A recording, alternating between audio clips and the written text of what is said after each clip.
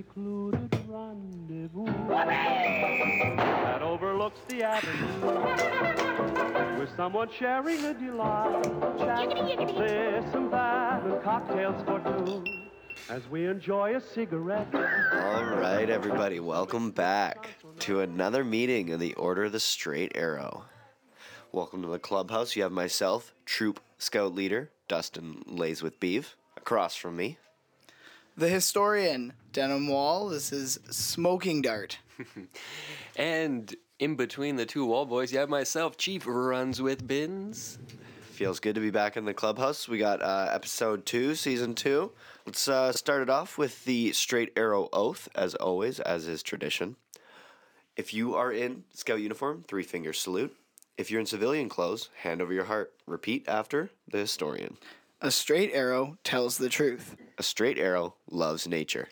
A straight arrow always sets his moose to stun. And a straight arrow is always against Bill H.R. 57, which would allow the importation of South American propane. Can I get a round table Wimatanya?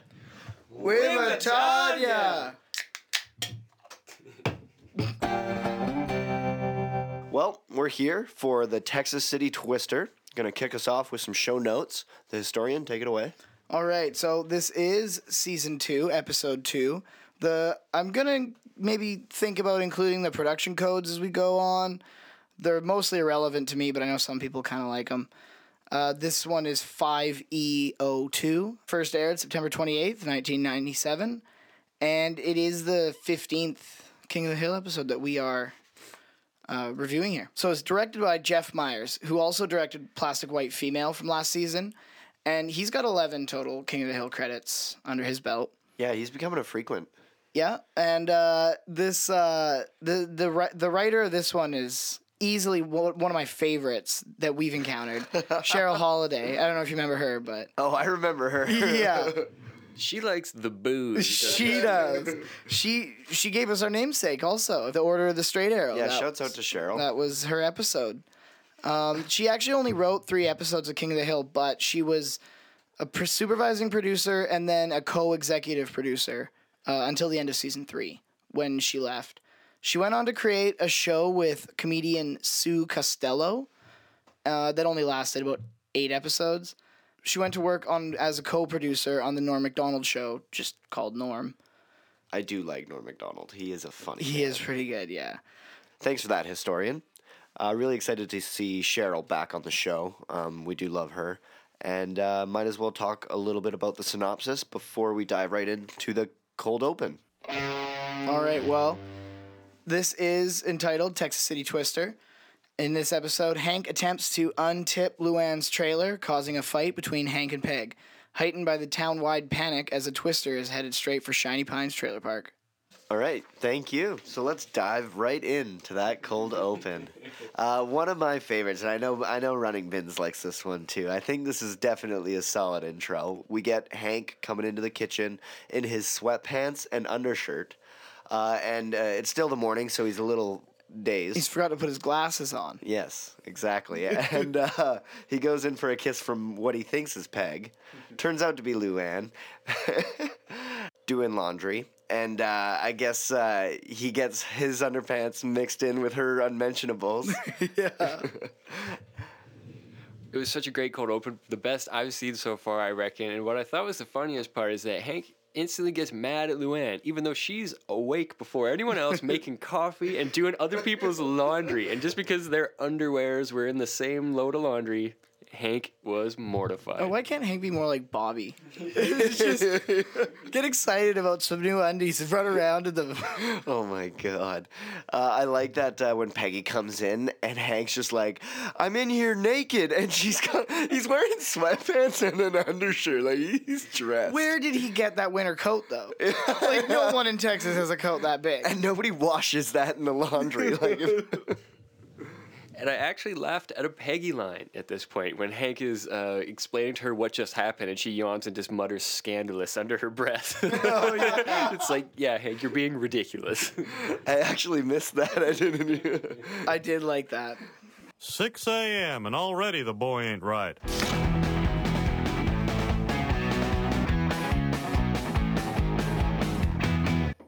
And then we get Hank sitting reading one of his favorite magazines.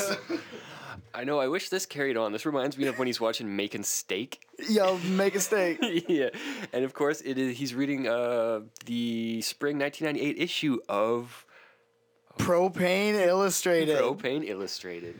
And what I was kind of confused about is like, did they release that early? Because this was written in 1997, right? It's Well, you want it to last when it's on the shelves, right? It's yeah. going to come out for all the 1998 products. fair enough. I would like to see a storyline in the future where Strickland Propane has maybe got a visit from Propane Illustrated. I would love to see. get featured in Just an article. like, yeah. Hank's 14 Reasons. Yeah. They're thinking about making an industry standard. Did you happen to notice, like on the cover, some of the articles inside? No, I didn't. I Enlighten know I me. saw the goofs, blunders, and practical jokes of propane. And don't forget how propane saved my marriage. Of course, his morning read is interrupted further by a man from Shiny Pines Trailer Park coming to collect 6 months back rent on Luann's tipped over trailer.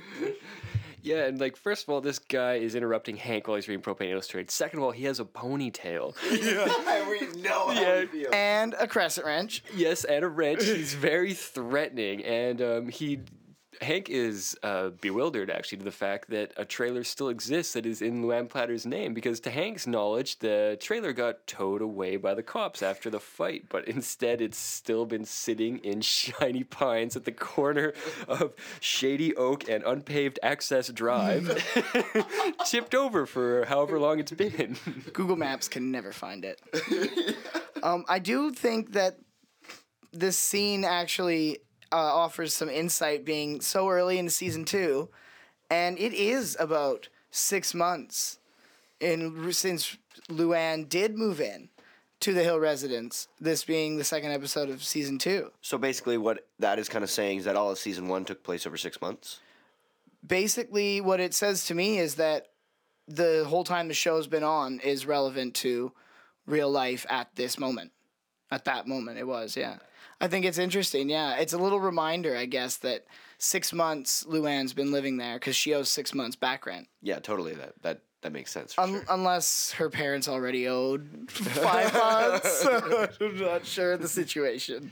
And that makes sense considering the episodes we've seen, right? The pilot, Bobby's playing baseball, that would be in the summer. The Order of the Straight Arrow, that was number 3, that was also the summer. You're right. But Square Peg was in school time, so maybe they were tiptoeing into September a bit, because I believe that's when Bobby's birthday was, sometime around late September. Yes. Something like that. Interesting. Yeah, so that could... Cinco de Mayo was at the end, though. Yeah. Yeah. And that will aired on Cinco de Cuatro. Oh, I think we're onto something. Yeah. They really take this realism seriously on this show, and I love it. It's a nice little touch, I think. Yeah, it's yeah, fun. definitely. And none other than Hank's 9-iron that he keeps beside beside the front door scares off away that man with the ponytail, and he ends up being kind of a nice guy. He's just trying to do his job, but He was brandishing that wrench pretty menacingly. Exactly. And then so we get Luann and Peggy coming home. Well, they asked me to substitute for a German class, and I said 9, which I thought meant yes, but apparently 9 means no, so I blew a big opportunity. Big surprise. I mean, to be fair, if you can't answer that simple question, probably shouldn't be teaching anybody German. like, how hurt is the Heimlich County School District right now? Like, this buffoon of a substitute Spanish teacher is, oh yeah, she can just sub in for a German class. Those languages are the same, and she knows none of one. I know lots of schools in America actually do offer German, or like sometimes some schools offer like Japanese classes in high school. Just like we got offered French. And possibly Spanish.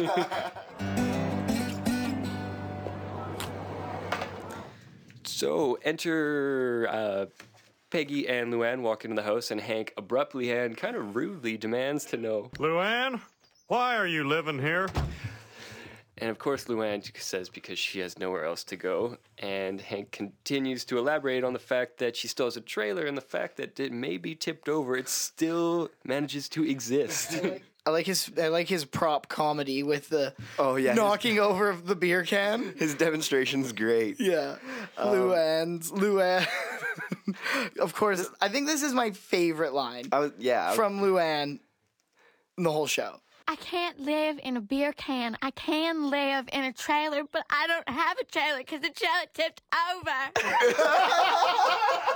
The trailer's tipped over. Oh, I love that. This whole conversation between Hank and Luann is, I think, my favorite exchange between the two of them so far that I've ever seen. Just like that whole scene is so funny because of the amount of times that she says it's tipped over. And how she thinks it just disappears once it's tipped over. And Peggy does not like that. And her it says what? It's full of broken dreams and broken dishes.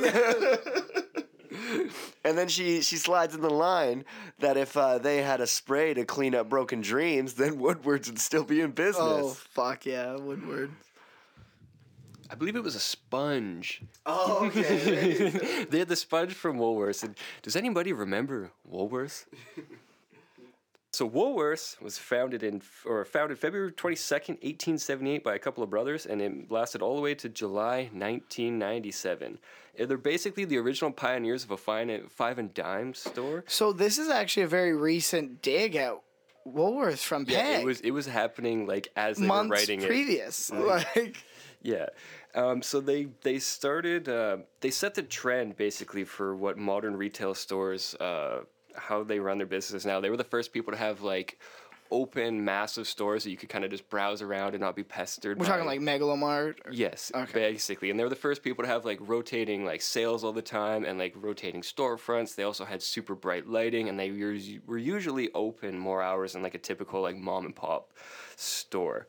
So in the 1980s, their competition kept growing and growing. So Woolworths began to focus on sporting goods pretty much because that was like their number one seller. So they were like Canadian Tire pretty much. Yeah, essentially. And by 2001, the company focused exclusively on sporting goods and changed their name to what we know them today as Foot Locker.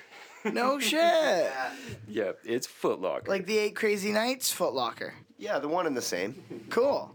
Yeah, so like, no, it was pretty crazy. They like totally set the trend on dollar stores and that whole concept, and they basically would put them in shopping malls, and they were the first ones to come up with the food court too. They put they called them lunch counters in their stores, and they would basically build shopping malls around the Woolworths. So we cut to outside now. Hank's under the truck, and he's setting up his wench. And of course, when Hank's got his tools out, the boys come round. You know how the Egyptians untipped the pyramids, don't you? With a winch, a cinder block, and 50,000 Hebrew slaves. You got a cinder block? Because apparently Dale's got the other two. Man, can we cold call the tip of the spear and get his thoughts on this? He hasn't added minutes to his phone. Yeah, no doubt. I mean, like, I don't think you can tip over a triangle. Like, I think it's just like on a different side. Sorry for the convenience. It's made of many blocks. I like how Bill just likes to bring up his military career just to remind the guys that he's a man who might demand some respect someday. Yeah, and apparently, according to Bill, he has, full access to tanks, even though he cuts hair for the army. They lock those up at night. No, you're thinking of bulldozers. Oh, of course. The tanks are free. You can just hop in those. You just have to sign in. Win Matanya. So Hank is sick of Dale's rambling. You can hear him groaning as Dale goes on about pyramids, and he also ignores Bill's talking about tanks and bulldozers, and he goes, "I'm going to go flip a trailer with a winch and a truck. Do you guys want to join me or not?" And then Dale kind of leans over the fence and hollers at Nancy, who is in the house getting ready for Stormwatch 97. Well, what about my supper? I left a carton of cigarettes on the table. I think I'll keep her. Now, correct me if I'm wrong, but I think that was a line in an earlier episode. I'm not sure. I saw that in your notes and I couldn't remember. I was trying to think, but I thought it was in the Order of the Straight Arrow episode. yeah, I think she packs him like a carton of cigarettes when he's leaving, or something like that. Yeah. I think she uses a line, "There's a carton of cigarettes on the table." And I think he says, "I'll keep her." And I wondered if it was in that episode because that's Cheryl Holiday also. Yeah, that's a good point. I don't remember the exact lines, but I think you're on to like the right track. I mean, there's something very similar said. It's I mean, it feels like she knows how to make Dale stop asking questions. And it's a carton of cigarettes. Like, that's his price. I kind of like that. Like, if it was Order of the Straight Arrow, that it's the same writer, kind of like putting her little trademark on the episode. Because I wanna see. You said she does 3 episodes. She does the third one after this. All right. Okay. I won't tell you what it is now. Yeah. No. I won't look. We'll it up. get there. But I'm excited to see, and I'm gonna be watching out for it. But I mean, yeah, like, sorry. But yeah, it's nice to see a development of the Nancy and Dale relationship because we don't see a ton of it in season 1. It's just funny how they work. Like, they're pretty much just roommates. Like, that's how it sees. I don't know if you guys actually looked ahead in my notes at all, but don't go ahead and do it. But I put in there a little thing. We'll get there, but I think that I actually start to see something in Dale and Nancy in this episode. Interesting. Yeah, I think I actually see where the sparks maybe flew at one point. Oh, interesting. I look forward to talking about that. We'll get there. And, of course, the scene ends with Nancy saying that there's high winds forecasted and this could be the disaster that she's been waiting for, to really jumpstart her career as a weather girl. We get more of her just being way too excited for people's potential demise. Yeah, and we find out later in this episode she lost a shed 10 years ago to a tornado. How can she make jokes? That's not enough time. She didn't give a shit about that shed. Maybe only because she lost her basement. Her storage room. Anyway, we see the guys arrive at Shiny Pine Trailer Park. Trailer parks are some of your largest consumers of propane, right behind school buses and crematoriums.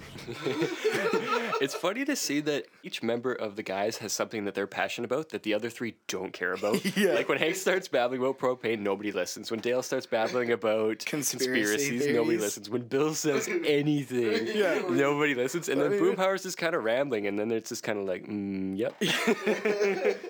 I like this actually after this part in the deleted scenes, right after Hank is finished telling the guys, there's a crazy preacher man with a Bible. And he just Hank rolls the window down and he just yells, "Hell is 1,000,000 degrees hot." And Hank just rolls the window back up and says, "The important thing is they buy a lot of propane." That's funny. I also loved how Bill was impressed by the trailer park. He's, "Oh, them trailers, they're so pretty." And Boomhauer just starts babbling on about how it's not a bad deal. $100 a month for hookup fees. It's I like, though, that when so the scene where they're hooking up the trailer, there was an extended sort of deleted scenes added into it that were just the guys hooking up the trailer. And Dale is just being that guy who hanging around drinking a beer, being like, "You're blowing it. You're doing it all wrong." So, of course, the first attempt at winching the trailer back over. For some reason, Boomhauer's driving Hank's truck. I thought that was kind of funny. Well, Hank needs to direct this operation. He needs to direct. So he ties the cable around the top of the trailer. They're all telling Boomhauer to start winching on it, but they're at the back of the trailer, so they can't actually see the truck. Of course, Boomhauer winches the truck onto the underside of the trailer. That's they got to put some planks down. Boomhauer drives off, and he just pins on it. And Hank's yelling at him to keep going with the momentum. He hits the end of the line, and the trailer flips over, and Boomhauer is cool, smooth pimpin', throws the thumbs up out the window, and then crashes into the neighbor's trailer, which luckily is for sale, and of course the guys scurry away like mice. We go back to the Hill residence where Peg and Luann are watching Jeopardy, I assume, because they're fantasizing about Canadian Trebek.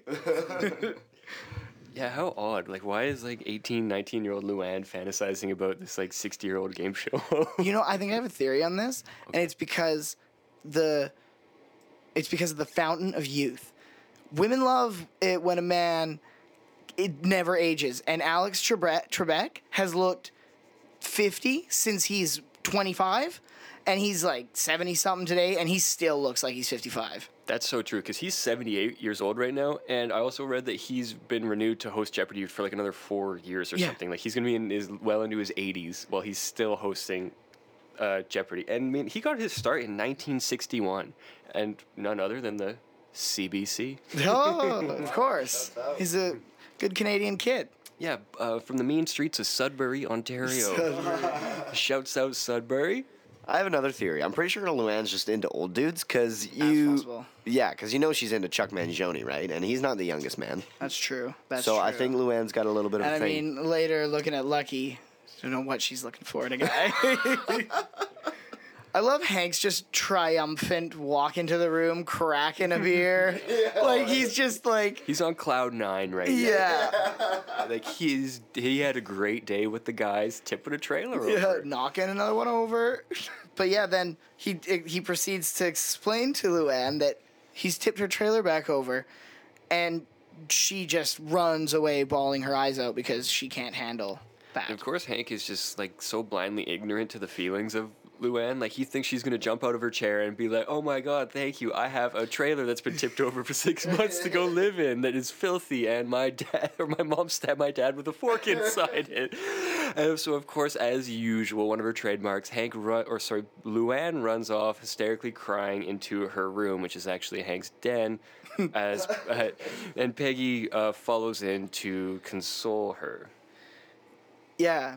So Peg disagrees with Hank, and she offers up the rebuttal to his metaphor about the vomiting into the baby bird's mouth and let them leave the nest.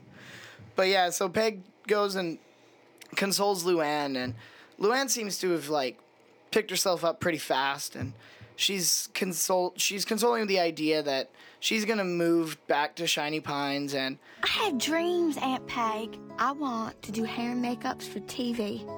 I know I'd be good. I believe that I could be the first one to hide those bags under Michael Douglas's eyes.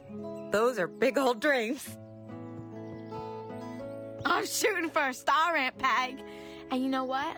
I'll be okay at Shiny Pines, because you could see the same stars over that trailer you could see right here. Well, at night. So yeah, Luann has a real moment there. She's going to grab the bull by the horns and be an independent woman and go live in this little trailer and do hair and makeups for the rich and famous. And yeah, it's a real moment for Luann. I think it's a good moment for Brittany Murphy. I think, like, I don't know what the awards look like at the end of this year, but if I was going to nominate one so far, I think that's a really good voice acting talent from Brittany Murphy there. I think it's a good choice. And it also really comes together with the music. I really love when they do the original music and bring the mood, like, with the voice acting, because Luann, it makes it just so much more motivational hearing the nice little strum and plucking underneath Luann, and it's like, it's a very hopeful moment, and I think the music adds to that too, for sure. Music is good in this, and I could find a lot for editing sound, but none for the music. It's always a little bit of a mystery. I hope Skunk's still on at this point. I don't think he is anymore. Yeah, I mean, he's a bit of a drifter, right? I mean, he was slumming it with to be honest. Consultant. But yeah, so then we got the next day where Peg and Luann have boxed up all of her things and are gonna say their goodbyes. She goes to say bye to Ladybird, and then when she gets to Bobby, he says that he never read her diary, even when she suspected it. 3 years ago. When he gives the exact date of the day that she wrote in her diary that she suspected Bobby was reading her diary. And she goes, I was wrong to doubt you, Bobby. I actually think I like the deleted scene more than that.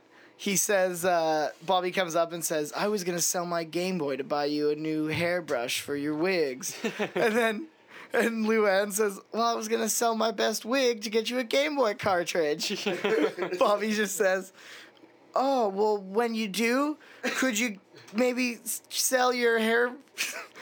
Bobby says, Well, when you do sell your wig, could you maybe get me Chuck Norris's ultimate head kick?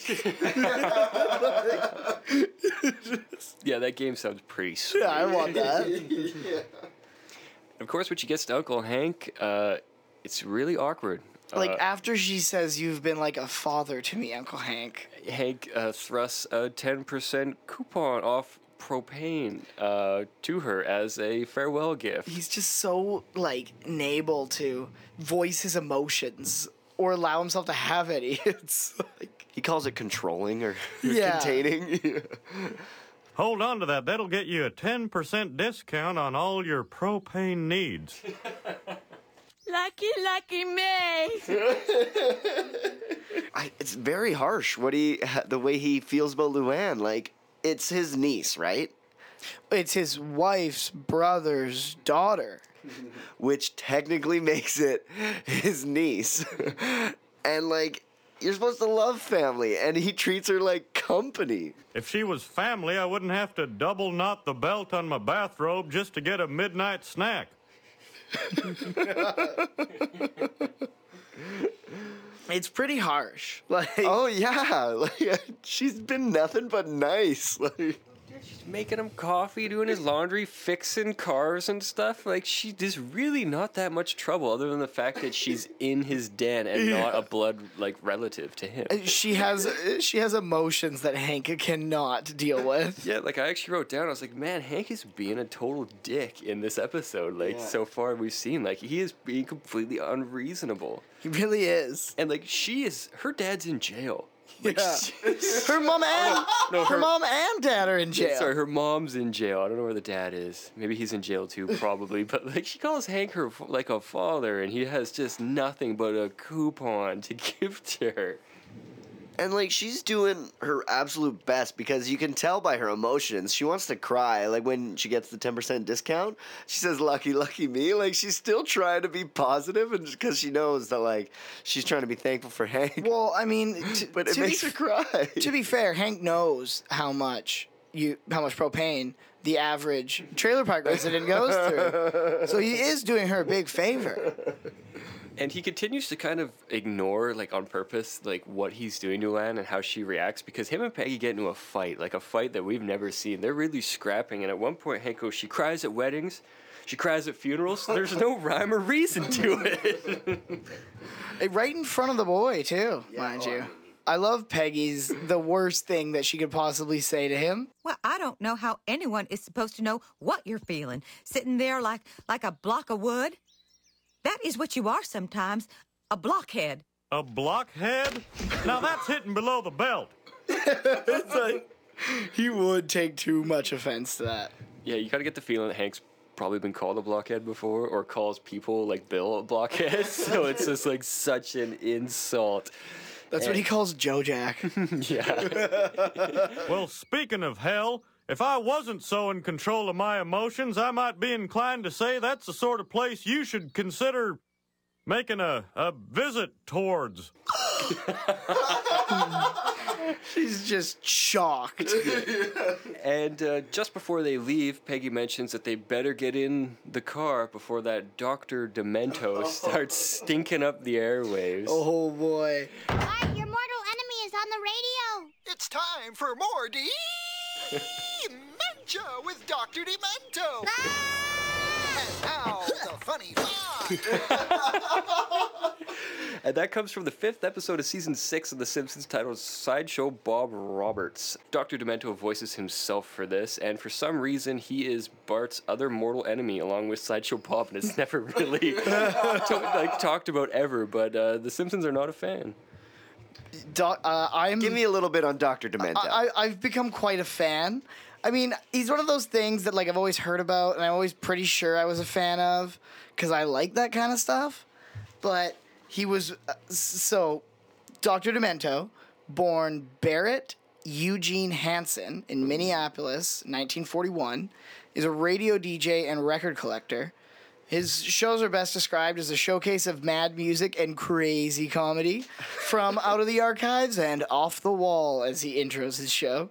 Okay. Where he finds old weird records that are largely forgotten but often quite funny or just generally weird. He does a lot of like musicals that are like just outlandish or weird like comedy. Some of his like I'm gonna be real. I listened to about 4 hours Dr. Demento today, waiting for you guys to show up.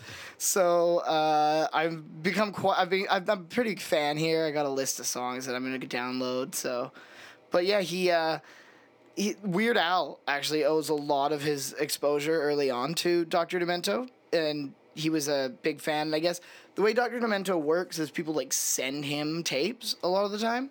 So a lot of like people like Penn and Teller or like Robin Williams or like Weird Al would like send him stuff because his show was like it's on Westwood Radio, which I guess was widely syndicated in the U.S. So he would because like he was doing it out of Culver City, which I guess is like in L.A. And they were listening to it in Texas. So yeah, it was in syndication until June 6, 2010. And did you happen to see how he met Weird Al Yankovic? I know he was like 16 years old in high school. Yeah, Dr. Demento like did a presentation, I guess, at the Weird Al's high school, and Weird Al slipped him this like demo tape he had recorded himself, and Dr. Demento started playing it on a show, and he got a lot of positive feedback. What was the name of it? Because I think he just played it. I didn't get the name of that. As far as I know, it didn't say one, but it led to Dr. Demento funding Weird Al's first EP, which was, of course, Another One Rides the Bus. Yeah, in the one I listened to, I listened to 2 hour long radio shows. And in the second one, he was talking about how he played a Weird Al song that was from his, like, unreleased block of music that he plays, which is all stuff people sent to him. So I think it was probably... Because it was a Weird Al song I don't even remember. Oh, I see.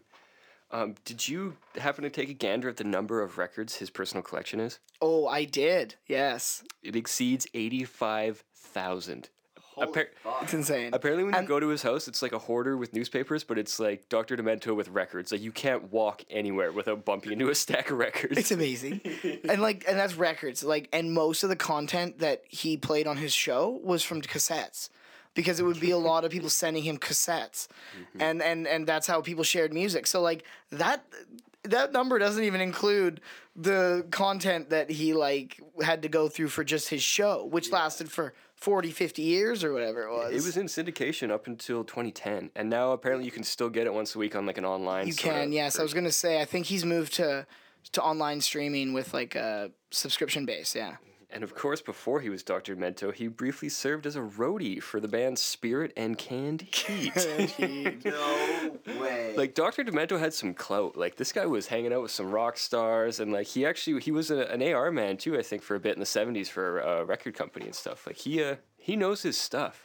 Oh, Liz, I watched some interviews with him, and, like, he's the kind of dude that I would love to have a music conversation with. Oh, man, you could go on for days and days and days. It'd be great. On YouTube, there was, I think, like a 45-minute documentary, and I watched, like, the first couple minutes of it, and it was just really funny because it's just, like, the opening scenes, and it's, like, they show the people they interview for the documentary, and it's Weird Al, and Weird Al's like, Barry Hansen, Dr. Demento, I think I went to high school with that guy. Like, everyone just kind of, like, forgets how they actually know him. It was pretty funny. Yeah, no, I actually saved that into my YouTube. I was gonna watch that later when I had a good hour. But yeah, so he sounds like a pretty cool dude. Like it sounds like he's got a lot of older music too. Like I remember you had him on when I came in, and there's a lot of kind of older tracks. Like you know what? Actually, I thought that as well. But then it is a lot of that. But he doesn't. He keeps just if people send him shit. So. The episodes I listened to were both from 1986, and they had a lot of, like, what we would consider, I guess, like, sample hip-hop. Okay. Where, like, nobody was rapping, but there was, like, just, like, an 808 beat, and people would cut lines out of, like, Star Trek, or, like, cut lines out of other shows and stuff, and make, like, people kind of, like, rap together. Oh, okay. But, like, just out of, like, found clips. Yeah. Just totally something like the Beastie Boys. Like, and this was 86, So the Beastie Boys, I wondered if they were maybe listening to this, because they probably would be, because I know Miles and I just read that Beastie Boys book. It sounds like something they'd be into. And they're like, yeah, that's the kind of thing those guys did. They're like audiophiles like that. They collect the weird things that people left on the back burner. Yeah, exactly. I mean, Adam Horowitz, Ad Rock, goes into great detail about like when on tour, he would just like, if he had a free day, he's like, I'm going to go find like the local record store and just like thumb through as many as I can. And I was reading about Dr. Demento, and he says like a lot of like the stuff he finds are like they're just like noises that people were recording in like the early 1900s, like when like recording just became a thing, and it was just like sounds like maybe for like musicals or like, you know, for whatever, and he you know, put those into his show. Yeah, some of them were just advertisement jingles that people had like made, and like and some of them were just like parody musical jingles. Like he was awesome. Like I guess YouTube does a lot of what he does, but yeah, there's something to be said about people like that just appealing to a small but dedicated fan base. Very dedicated. And maybe Dr. Demento will respond to some of your emails there. Hopefully. And he can come hang out with us. One person who was not a fan, however, was Peggy. No, she is not a fan, and she suggests her and Luann get in the car before he starts stinking up the air, and they leave, and then Hank turns to Bobby and apologizes for fighting in front of him. But Bobby obviously didn't notice because he was too enthralled in the news. Yeah, unbeknownst to us, Bobby's sitting there like a couple inches away from the TV, and Hank is giving this heartfelt apology about how he should never speak to a woman like that, and Bobby just shushes him and says, I can't hear the TV. And of course, it's our local weather girl from Rainy Street, Nancy Hicks Gribble. Residents should be on the lookout for a tornado, especially if you live in a trailer park, because as we all know, Jim, trailer parks can be hell in a tornado. And then we find out that Bobby was actually listening and says, hey, Mom's going to a trailer park and you just told her to go to hell, and trailer parks are hell. Isn't that funny? I love how he just finds the humor in that. Hank's just like instantly mortified. So we cut to the scene of Peggy and Luann driving towards Shiny Pines, and they're listening to none other than Dr. Demento. What's that song that they're listening to? That song is none other than Cocktails for Two by Spike Jones and his City Slickers. This version is recorded in 1944, but Spike Jones was born in 1911, and he's an American band leader and musician from the early 40s to the late 50s who was known for making satirical versions of American staples. Cocktails for Two was the biggest hit that they had, reaching number 4, but it was originally written in 1934 during the big band era by Arthur Johnson and Sam Coslow for Carl Brisson, performed in the film Murder at the Vanities from the same year. Duke Ellington's version, however, which was also recorded in 1934, is kind of viewed as the quintessential version of this song. Yeah. I don't know who any of those people are. You know who Duke is. Do I know the Duke? You know the Duke. I know the Duke. Yeah. I know the Duke. And I believe I read somewhere that this song was originally written as kind of like a celebration that Prohibition was over. Like around 1934 is right when, and it's kind of... It would make sense. Yeah, that's like what I read that the original version was kind of about. That makes the satirical version even funnier, I think, because clearly he's singing about getting too fucking drunk. Oh, yeah. Yeah. It's a pretty zany song. It's fun because it takes where, like, it's a song that makes drinking, like, a casual, like, enjoyable evening into, like, if there's actually, like, a video of them doing it I watched on YouTube, and, yeah, they're just burping and, like, yelling at the bartender and, like, throwing peanuts everywhere. And they sure know how to, like, romanticize having a cigarette, too. It sounds great. He does. I mean, so we can only assume that Peg was forced to listen to this because the Demento was stinking up the airwaves. Apparently, out in Shiny Pines, it's the only thing that comes in loud and clear. Yeah, I like that they still listen to it. Like, she doesn't have a CD or a tape or anything in her. Any other radio station.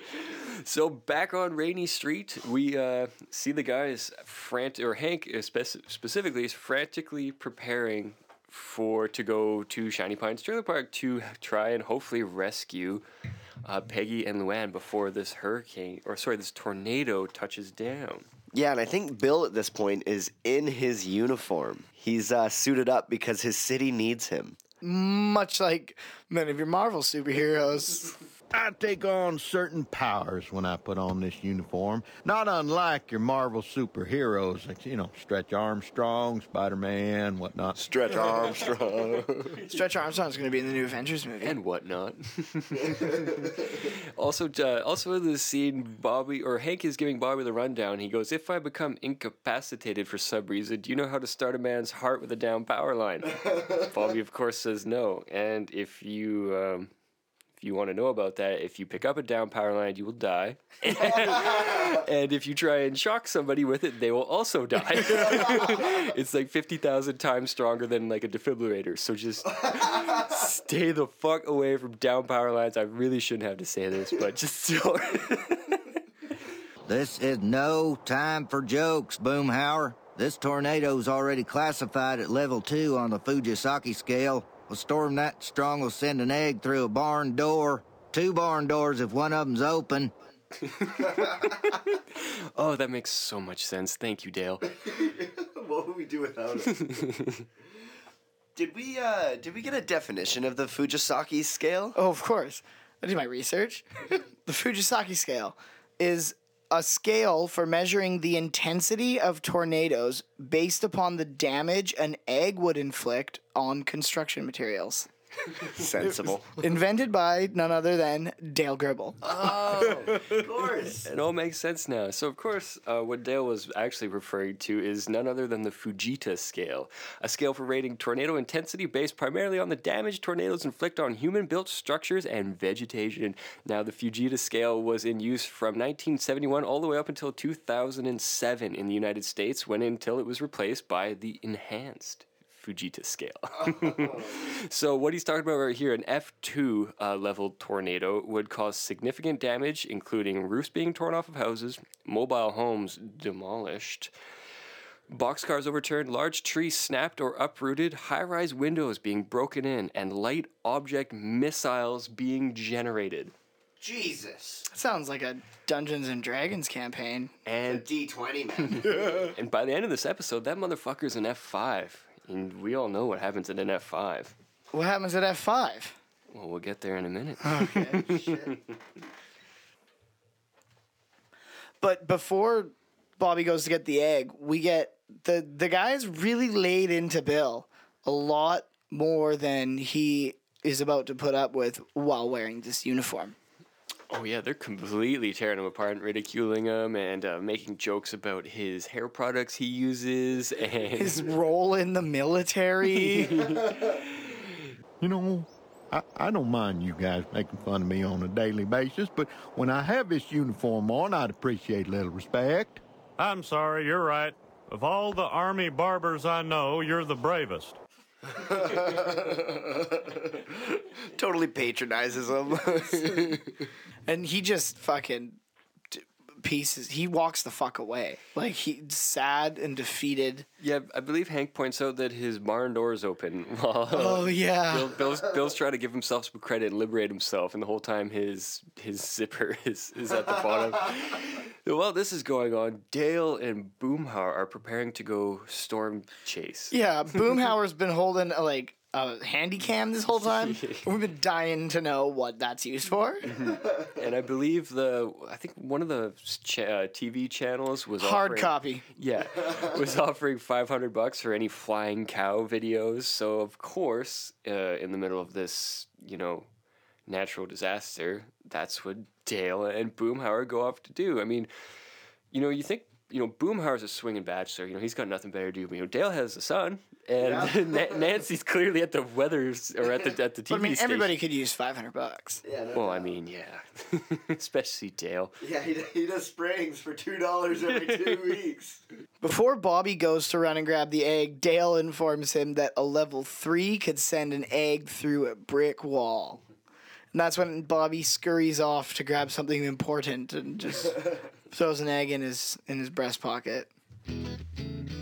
Already, directly after the scene when we leave the fellows as they embark on their weird journeys that all of them are intertwined with the storm for some reason, we flash to Nancy Hicks Gribble, who's doing Stormwatch 97 over at Channel 84, I believe, and she goes on to say that this storm is brought to you by Megalomart, and if your house was destroyed, you can go to Megalomart and get a free 5-pound bag of onions. Score! That makes it all worse. They're that fucking dirty vegetable. You hate onions. I love them. Vile weed. In the deleted scenes here, they're more of extended scenes. She goes on to say that they don't have, not that there hasn't been any reports, but that they don't have any footage of any injuries or destruction. And then she says, if anybody you know is likely to be injured or is going to be injured, please send us some footage. But then it cuts to like the director of the news program, and they put on the commercial, and it's Megalomart, and like everybody in the booth kind of starts like tapping along and humming to it, and Nancy's just happily singing the theme song. Like just after delivering this like horrible news, they're all kind of into the theme song for Megalomart. Oh, the sick and twisted news world. Twisted. Mm-hmm. Emphasis on the twisted. Now we see Peggy and Luann arrive at Shiny Pines, and they go up to the trailer. Peggy opens the door, and a myriad of garbage, beer cans, junk comes falling out of the trailer. Yeah. And the share just trying as hard as they can to make it not seem as awful as it is. And like, it's not like a mobile home. It's an actual trailer. Like, it's small and it's like an old Airstream. It's tiny. This is one that you easily move when you want to go on vacation. Yeah.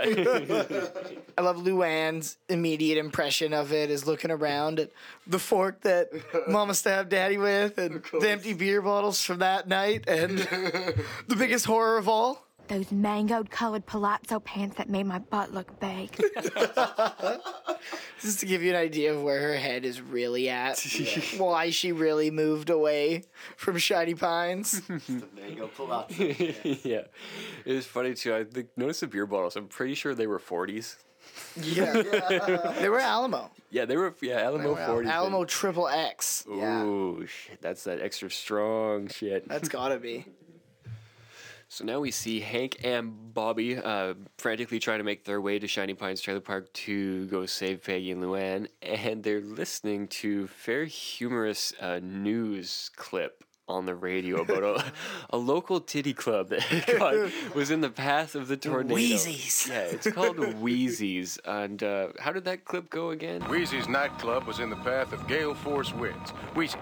He leveled the club out. The strippers are fine, but a customer had his lap broken by one of the dancers. Nothing to worry about. Nothing. That trailer park is at least 3 strip clubs away from Wheezy's. So some poor sap is in the middle of an LD and a tornado hits, and I guess this must have been one of the larger dancers. Started bouncing on his lap and ended up breaking it.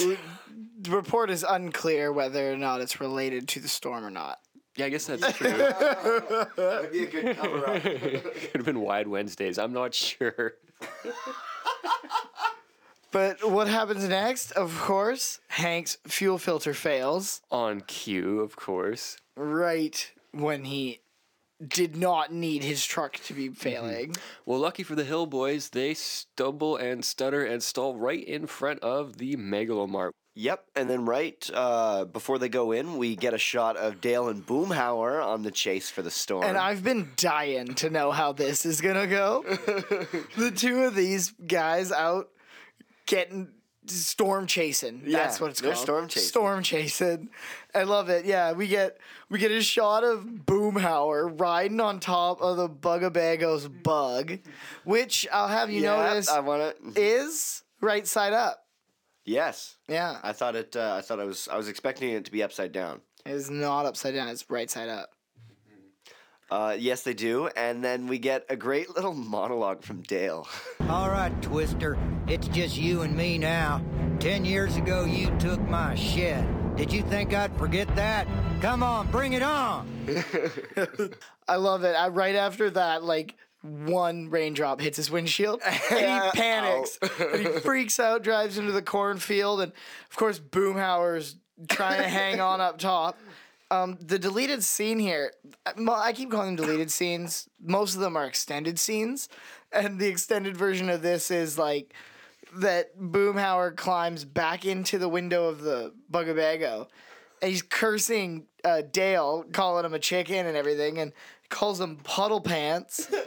And Dale says, and he quotes, "Dale Gribble is not a coward. Yes, I wet myself, but I do not concede it was out of fear." Fear.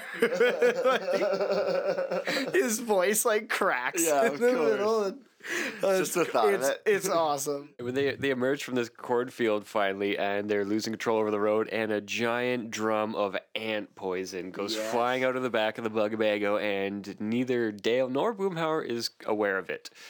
Or concerned. Yeah, or concerned. Dale should be concerned. That stuff's probably more expensive than what he charges for. Well, $2 a spray. How many sprays? Well, let's think. Boomhauer and Hank are probably his only two customers because Dale's lawn or Bill's lawn is shitty. So that's his retirement fund. Now we're back at Megalomart. We can see Bobby and Hank scrambling with the crowd, just pandemonium of people trying to get their last minute supplies, fighting over everything. Like everything. I think one woman dumps like the entire shelf of candles like into her car and just like storms off. I think I saw somebody spit on the floor. Oh yeah, well that was at Zellers. that happens all the at time. Zellers, yeah. I think they got sawdust down on the floor at Megalomart. They just sweep that up. I love it though. Hank finds his fuel filters and you can only find them in packs of dozens, which is ridiculous. Yeah. It's like, what are you, like a commercial auto shop that has like 12 trucks coming in all at once with busted fuel filters? It would, like, the only feasible reason for that would be if you had, like, a Chevy dealership and you would be sent them probably in bigger boxes than 12 by the manufacturer. So, of course, Hank runs into struggles with the cashier at Megalomart. She is refusing. Hank doesn't want to buy the 12 fuel filters, and then he opens the package and puts one fuel filter on the table, and she goes, "Oh, no, I can't sell you that for insurance reasons," because the box is open. And Hank continues to lose his mind, and then frantically trying to buy these fuel filters or make some sort of deal with the cashier at Megalomart. There is one Peggy-sounding, frantic onlooker who has something to say about what Hank's doing. Honey, quick! That jackass is buying all the fuel filters. What? Leave some for us, jackass! I need a fuel filter. What are they for? I need one. He's just instantly berated by the patrons of the Megalomart. And I'm pretty sure that last person is voiced by Bobby. That's Pamela Adlon, Bobby, and of course before that we heard Kathy Najimy, the voice of Peggy. They just throw some money on the counter and just get the fuck out with the one fuel filter. Yeah, I like that he leaves the rest behind. Yeah, he just scatters the rest of them. I know, and like he leaves 11 fuel filters. Like those people should have enough fuel filters to last like the rest of their lives. Man, I maybe have changed one fuel filter in like 5 vehicles I've owned.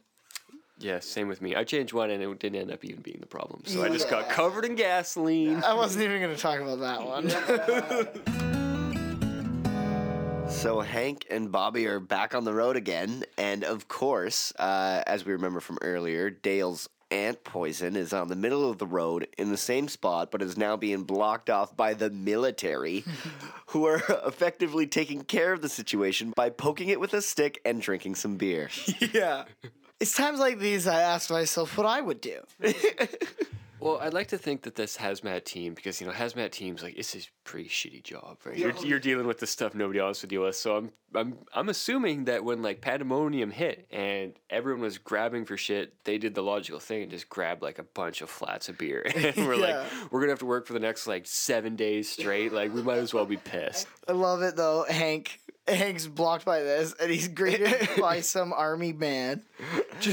And Hank starts bossing this kid around, demanding that he be let around. I love that, like, they're all there, right? They all got the truck there somehow, and his excuse is, not authorized to drive the truck. Yeah. Well, he doesn't have the orange suit. Oh, of course. Yeah. It's just one of Dale's, it's just one of Bill's lackeys. Maybe he meant that he was also drunk. Maybe they were all just drunk and not authorized to drive drunk. Fair enough. I mean, at least they're responsible. Yeah, I guess so. And they're thinking, it's a fucking twister. Well, yeah. Like, nobody's going anywhere. It doesn't really matter. Maybe they got their own little freighty hole. Yeah, so Hank demands that he speaks to his supervising officer. Yeah, so he calls security. Oh, that's it. Who shows up? Sergeant Doughtreet. Thank you, Sergeant Doughtreet. What I notice of Bill's uniform, he's wearing the 3 stripes on his arm, like you mentioned earlier, Lays with Beef. Is that Sergeant? I looked it up, and like it differs from Navy, the Air Force, and the Army, but And the barbers. And the barbers. But what I did find is that 3 stripes on that particular arm usually indicates that a sergeant. So that gives some damn good credit or attention to detail by the King of the Hill staff right there. I mean, you're right. But I will also chalk it up to just, I think Americans just all know that stuff. I think it's pretty common knowledge. Who do you think he stole that shirt from? I really, really like that he gets this over on Hank, though. No, I'm sorry. I must have a bad case of barber's ear. I can't hear a word you say until you address me as Sergeant Doughtreet. Yeah, he also says Hank demands to be let through, and Bill's like, "Oh, how am I gonna be able to do that with my clippers and my moves?" Yeah, yeah, it's really good. It's an episode where Bill's scenes they end with him winning. Like, it doesn't often happen. No, this episode is a win for Bill. Like he lets us know that he's in the military at the beginning. Mm-hmm. And then still doesn't get any respect. By the time he shows up in his military garb the second time, he still doesn't get any respect. And this one, he's going to demand some fucking respect from Hank. And Hank's got to give it to him because Bill has the upper hand. And he does. And it's great. It's a win for Bill. He cried himself so happy to sleep that night. Yeah, for once, Bill's got, like, undisputable authority over someone else. And it just happens to be Hank. But, I mean, of course... Hank goes nuts because he sees a guy with like a shop vac. So yeah, he sees the hazmat guy, and then like the lightning flashes, and he sees it as death, and then so then he steers away. But in the deleted scenes, he flashes and sees death, and then the lightning flashes again, and Bill screams, and then he looks out Bobby's window. Yeah. And the same crazy religious man who was in the Shiny Pines trailer park is now over here. No. And he's just yelling in the window at Hank and says, "As you sow, so you shall reap." And then everybody screams. And then Hank that's when Hank puts on the pedal and drives out of there. But then on the way down to Shiny Pines, they drive through a billboard and it's like getting torn apart, and some of the thing that it reads Stillman's inner tubes, and it just the piece that like hits the windshield says sinner. Of course. So they really tried to like play up the religious angle with the hell, like telling Peggy to go to hell. Yeah, that's exactly right. I think they kind of tried to, but I think maybe they took both those out because it was a little bit. It didn't really. Like, it could have been a direction, but it didn't end up being, like, a total... Like, huge part of the episode. It was kind of an underlying... Yeah. And they didn't want to emphasize it as much. That's what I think. Yeah, that makes sense. I think it was, less emphasis on it. So that was a pretty long, extended scene. Was that, when you watched it on the DVD, was that as an animatic? No. There was only a few that were animatics. That one was fully animated and colored. Oh, Same nice. with the other one. Oh, wow. So it was cut pretty late. Yes. Speaking of animatics, actually, on the DVDs, there is an animation evolution feature. Yeah, it's pretty neat. And it's basically, they use this episode as the example, and they explain to you how animatics work.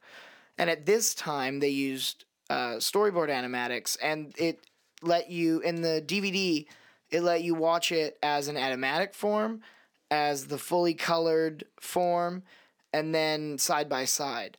And there was different audio commentaries, and they would let you select either just the actors doing the table read of it, or just the music and sound effects. Yeah, like the Foley artist's business. And then, there was one with them combined, and then there was one with Greg Daniels' commentary over top of it. And that commentary was pretty interesting. He kind of explains what an animatic is, and it's basically like once the actors have gotten the script and they've worked with it for a while, and like the whole team is kind of ready to start doing the final workings, they get together and they do kind of like a dress rehearsal for the producers, where they have these kind of pencil drawn animations where they're just kind of stills and like emphasized action points of the scene with the voice of the actors over top of it, and the music and sound effects, and it's kind of just like the last thing that they do before it's going to get drawn.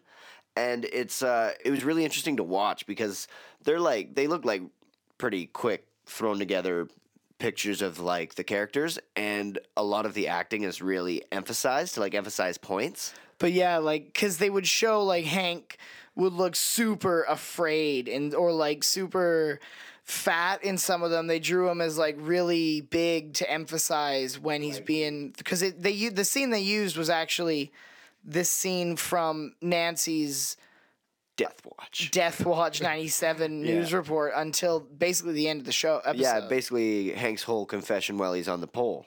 Yeah. So, that was all animatics. That was the example that they used. So they did storyboard animatics, which is the way I've described it to you for the first 3 seasons. And then they switched to layout animatics, which is they actually do the drawings that are going to get colored in. So they put a lot more effort into the actual animation. And then they do the table read with the producers, but that costs a lot more and it takes a lot more time. And you can't do as many big changes like you could with the storyboard layout. But it offers a better look of what to expect in the final draft or the final product, which I think, has its benefits. One of the features on the Animation Evolution was you can do a split screen of their final storyboard and the initial storyboard with the pencil drawings. And side by side, you can definitely tell that the energy comes from the storyboard animatics in the initial one. So I think I prefer that. I agree. I think it looked like, having seen the drawings to emphasize what they were supposed to sound like, the actors, or like supposed to respond to. Yeah. I thought it was like, I got it. I thought it made a lot of sense. I saw where they were coming from a lot of the time. Mm-hmm. And just kind of one thing that I noticed that I may be reaching, but there was little things that they did on the animatics that I was kind of thinking, like, they have to draw all of these individually, and all these pictures need to mean something. So there's just like little things that I noticed when they have Hank walking into the trailer. They have like one drawing of him kind of like shadowed, and then one of him kind of becoming lighter, and then finally when he's inside, he's like fully drawn. And it just kind of like, it's like, wow, they actually have to think about all these things and not just draw, Hank's coming in. Like, actually have to think about lighting and stuff like that as well, because they want to save themselves work in the future. So I thought that it was just kind of interesting. Well, there's that, and there's also, I mean, a lot of the time people do those things for a reason. Like, you may, like, looking back at the religious aspect of the episode, you may say something like, coming from the darkness into the light, like, people like, and so when you're trying to storyboard something like that, you might want to get that point across. Exactly. And not have it get twisted. So there's one thing I've learned is that, it's every decision is actually made for a reason. So while we're still on the topic of animation, I just wanted to point out one blunder that they had in this episode. Earlier when Hank suggests to Peggy that she takes a trip towards... Just a visit. A visit towards, where? H-E double hockey sticks. That's the one. There's a scene with just before the commercial break when it's Peggy and Luann driving to the Shiny Pines and the Twisters behind them. There's a side shot of the car and Peggy's driving wearing her classic green blouse.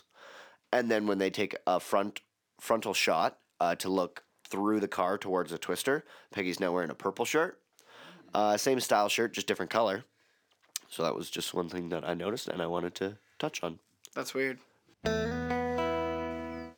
So we see Hank and Bobby finally arrive at Shiny Pines Trailer Park, and they are met with a hysterical woman. She's just referred to as that old lady, and as we were talking about earlier, she has some striking similarities in her voice and I think cadence it's emphasized. I think it's emphasized because Bobby speaks and then she speaks. Yeah, it must be, but she's got some words for the Hill Boys. The twister's coming! Run for the radio! So if you're unaware what a radio. So yeah, a Frady hole found typically in Tornado Alley is basically just Wait, what's Tornado Alley? It's on the corner of Oak. Yeah. You've never heard about Tornado Alley? No, what's that? It's like the southern like the central southern like portion of the states, like Oklahoma. I can't remember any other states, but like it's a thing. Delaware. Oh no, that's in Delaware. Shouts out to New Mexico. No, it's just around. It's like it's around there, and it's just like where like the most prone areas in North America are to tornadoes. Probably, I'm gonna guess that Kansas is in there. Yeah. I've been to Kansas, and it's a great state. Do they call that the Midwest? No, they call it the flyover states. Yes, it is Midwest. Yeah, the Midwest. Yeah. Well, I guess it is Midwest, but they do, when they say the Midwest, they usually mean like the lakes areas, like Chicago or like Detroit and well, anyway. Wisconsin.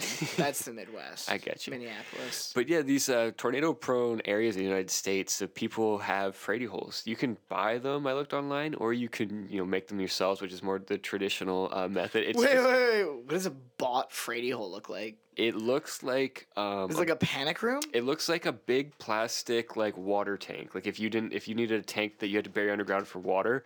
That's what it was, and it has like a staircase going down from the top, and like enough room for like a family of 4 to hang out for like a day. You don't live there; you just hang out. Yeah, it's just till the tornado buggers off, and then you emerge out of it. So it's just it's like a storm shelter, or like you could call it a bomb shelter, that is just typically underground because it's it's meant to protect against tornadoes. Frady hole. Have you seen the movie Grave of the Fireflies? Nope. What movie? Grave of the Fireflies. Is that the Studio Ghibli really, really sad one? Yeah. No, you told me not to watch it. No, you probably shouldn't. Yeah, it's I hear it's very sad. Yeah, it's really sad. It's about kids who like have to live in a Frady hole pretty well. Anyway, it's just a sad movie. We can move on. Don't have to talk about anime. Why not? Well, I want to redeem myself here with some Tornado Alley knowledge. I thought you guys just knew about it. No, I never heard about Tornado Alley. Give me some facts. It's I don't know how to pronounce that word, so I'm not even going to try. But the term. Let's see it. No. Let's see it. No, college boy, you're not looking Come at this. on, let's see it. The term Tornado Alley. Got a couple more credits this time. Was first used. Sorry, say it again. Colloquial. Colloquial term. First used in 1952 as the title of a research project to study severe weather in areas of Texas, Oklahoma, Kansas, South Dakota, Illinois, Iowa, Missouri, Nebraska, Colorado, North Dakota, and Minnesota. I don't know why the two Dakotas were split up in that description, but they were. And it is largely like a media-driven term through tornado climatologists. If I had to guess, it was the Civil War. I don't know. 1952 was a long time after the Civil War. No, the Dakotas were split up. Oh no, I just meant like in the list of states. I mean, you'd think it'd be South and North Dakota, so I wouldn't have to fucking explain myself. Anyway, moving on. Throw that mic somewhere else. So the storm's going on. Wait, we're still not talking. Are we done about Frady holes? Yeah. Okay. So the storm's going on. Hank tries to find Peggy in the trailer while he sends Bobby with the old lady to the Frady hole. Can't find Peg. Hears her from the Frady hole, so now he has to make the trip from the trailer, which is surprisingly not tipped over. Well, yet. And has to trek to the Frady hole against all this wind. And eventually he makes it to a telephone pole and hangs on for dear life as they pass into the eye of the storm. And I love while Hank is making his way towards the telephone pole or hanging onto it. And Bobby sees his opportunity. He's got his moment. Takes his opportunity. This is the moment I've been waiting for.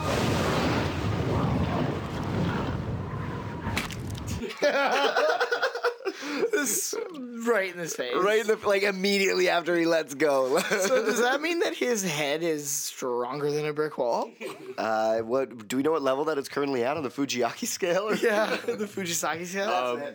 We are believed now, since it's now Death Watch 97, that this is turned from an F2 to an F5, the highest. Okay, so what is an F5?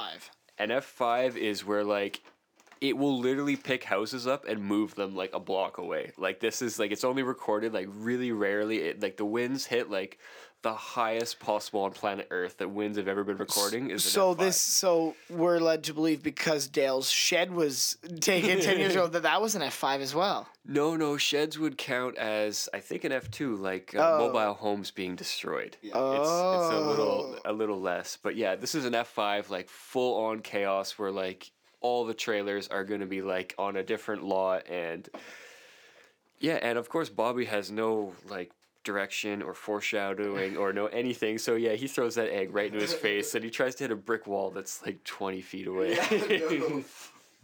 Throws it against the wind. We've seen him play baseball. There's no way he was hitting that. Yeah. This is his off-season training. Yeah. It's like, I wonder if Dale would have seen that and laughed or would have been like, huh. It's like, why does anyone listen to Dale? What would he do if he saw that? He'd praise Bobby. He's telling him he's doing it wrong. I mean, he wouldn't be wrong. I forgot to mention that was supposed to be a hard-boiled egg. Yeah.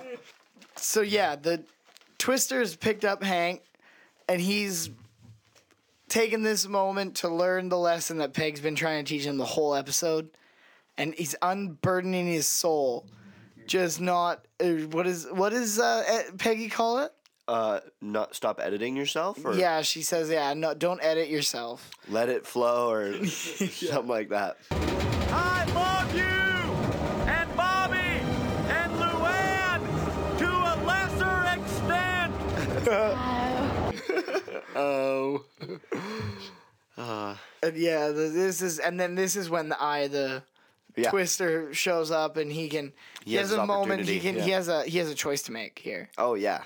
To cover himself up. Well, he says first he needs to establish that Luann and is alive. and that old lady are alive. And then he looks between the Texas flag or a cactus. Of course he chooses a cactus. Cactus. He's a proud Texan. Don't soil the flag. Why would you do that? There's one thing that the old lady says just before he chooses that. Almost forgot about that. Don't tell me that old lady's in there too. Oh, don't mind me. I've seen a barrel of pickles in my day. A whole barrel. She's seen a whole barrel of shiny pine pickles in her. But I like it. The decision between the Texas flag and the cactus for how important like covering himself up is, for him to choose that cactus really shows how important Texas is. Yeah, absolutely. Yeah, like what if the eye of the storm isn't the eye of the storm and the wind picks up again and he's holding a cactus in front of his junk? To him, that's better than covering it up with the Texas flag. He's a true patriot. Yes, he is. So, he makes it to the hidey hole. So he makes it to the Frady hole. Yeah, they survived the night, and they get out there in the morning, presumably the morning. It was light out. And, I mean, Hank is getting into his truck, and everybody's going home, and Luann mentions that she'll never forget that Hank was naked. No, he wasn't. And they assure her he didn't lose his underwear. But the wind blew all his clothes off. Not my underwear. Yes, I did. Not my underwear. Not his underwear. Did you guys happen to notice that Hank's wearing Luann's mango palazzo pants? I didn't. He is? He's wearing them, Really? and his butt looks big in them. And that's like an impossible feat for Hank's butt. Yeah, seriously, he's wearing like you don't see him like from behind, but you see him from the front, and he looks like he has these massive like hips because he's wearing those mango palazzo pants and like I think a pink like button up cardigan or something. Cardigan. Yeah. See, I really like this ending because Peg reminding Luann that no, you didn't see. Mm-hmm. He had his underwear on is kind of like a nice like because Hank before that Hank does kind of invite her to come back to live there even though the trailer's like trailer's tipped over again after the and he just kind of says the trailer's tipped over, we'll forget about it. Hopefully they'll actually haul it off this time so they don't owe any back rent. Yeah, but at least Hank knows about it. And so him I really like that. So Hank comes to this whole conclusion. Yep. And Peggy goes and reminds Luann, hey, it seems like she's just hey, this is, Uncle Hank does things a certain way. Yeah. And you're gonna have to learn something from this episode as well. Is kind of what I took from it. And I really like that because, better than their alternate ending that they had. Yeah. Which was, Luann kind of just rips on Uncle Hank she says, when was the last time your fish belly saw the sun? And he's kind of shocked, and she's just because it was white. And she just starts going off about ripping on him for his white belly. Mm-hmm. Yeah. And then he just wrestles her. Huh? And it zooms out on them wrestling, and this is a way better ending. Yeah. Because both characters have to come to an understanding. Totally. And I think it's best that they come to the understanding, agreeing that Hank doesn't need to express his feelings. Totally. Hank doesn't need to say how it is. And that's how they come to the agreement of Luann playing along with Uncle Hank, is what I think. No, that's way better than ending with just them wrestling. Yeah. And another thing that I noticed just about the beginning and the ending, because the opening kind of theme is Hank's underwear. Yeah. In the laundry, and then the closing scene is about Hank's underwear as well. I didn't even notice that, but you're right. That totally ties it. I think that ties it up all completely. Yeah. Yeah, it's got that pair of boxer shorts stuck on a tree bench, waving majestically like a flag. Luann learns a little bit about discretion, while Hank learns I don't know what Hank learned. What did Hank learn? Hank learned that Luann's part of the family, and he can't just be such a dickhead and try and force someone to do what he wants them to do, I guess. And I really like how they ended that episode quickly, just well, I guess you're going to be staying with us now, and that just solidifies Luann as a mainstay in the show for years to come. And I feel maybe we went through this before when she almost moved to Boomhauer's. Mm-hmm. So, it'll be interesting to see if they... Because, this is it'll be interesting to see how they touch on this going forward, because this episode really did start out by bringing up old ideas that Hank had about Luann's living situation with the trailer being tipped over. Mm-hmm. And so just this episode was sparked by the fact that he thought he was being lied to. Mm-hmm. So it's not that he needed to relearn about having Luann live at his house. Mm-hmm. It's that he felt like he was being taken one over on, I guess, So fair enough. I kind of took it as the last image is Hank's underwear free flying in the wind, and now Hank has to learn that he needs to be a little bit more go with the flow. Yeah, that's true. Kind of just, if this is the way it is, it's the way it is. You can't control everything. It'd be interesting to see where how he reacts going forward. Exactly. So, ready for next episode, which will be The Arrowhead, and then right after that is Halloween, another Luann episode. So it'll be interesting to see how the relationship has evolved. You'd call Halloween a Luann episode. It's Luann and Bobby, I guess. But I would say it's Hank and Luann versus Bobby. I'm excited to see us talk about this. Halloween is probably one of the best episodes. You know how I've seen a lot of the popular ones on TV? I have not seen this one. Oh, this is a So good this is going to one. be good. On Halloween, Allie and I watched it. Oh, nice. Yeah, but sorry, Miles, we didn't get your feelings on this episode. So, is there anything anybody wants to say before we go off air?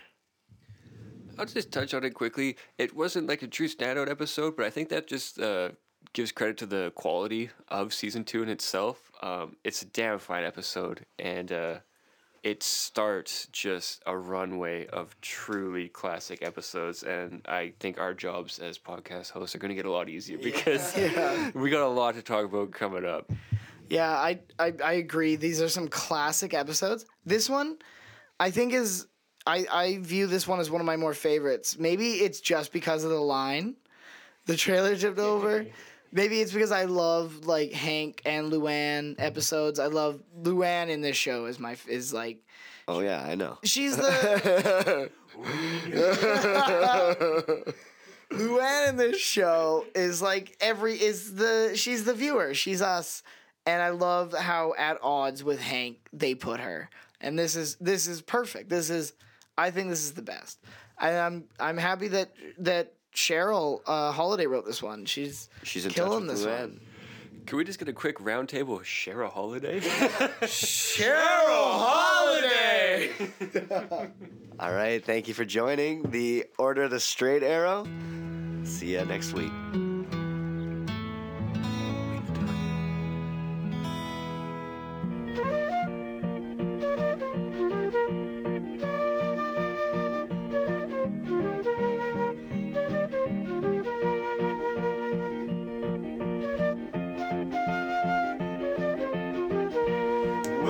Tanya! All up the country, baby, don't you wanna go? I'm going up the country, baby, don't you wanna go? I'm going to some place where I've never been before. I'm going where the water tastes like wine. I'm going where the water tastes like wine. We can jump in the water, stay drunk all the time. Want to hear more Order of the Straight Arrow? Join the conversation on Twitter at Utsakothpod or follow us on Instagram at Utsakothpod, or look for us on Facebook at Order of the Straight Arrow, a King of the Hill podcast. Catch new episodes every Sunday night. Please share this podcast with your friends and feel free to contact us by email at utsakothpod@gmail.com. Please, no hate mail. Yeehaw! Hey, what you crying for, boy? It's a good show. This is a damn good show. The views and opinions expressed in this podcast are our own and in no way reflect the views and opinions of Mike Judge, Greg Daniels, or Fox Studios. The external audio used in this podcast is not owned by the Order of the Straight Arrow or its affiliates and is presented in good faith to its copyright owners. Please don't sue us.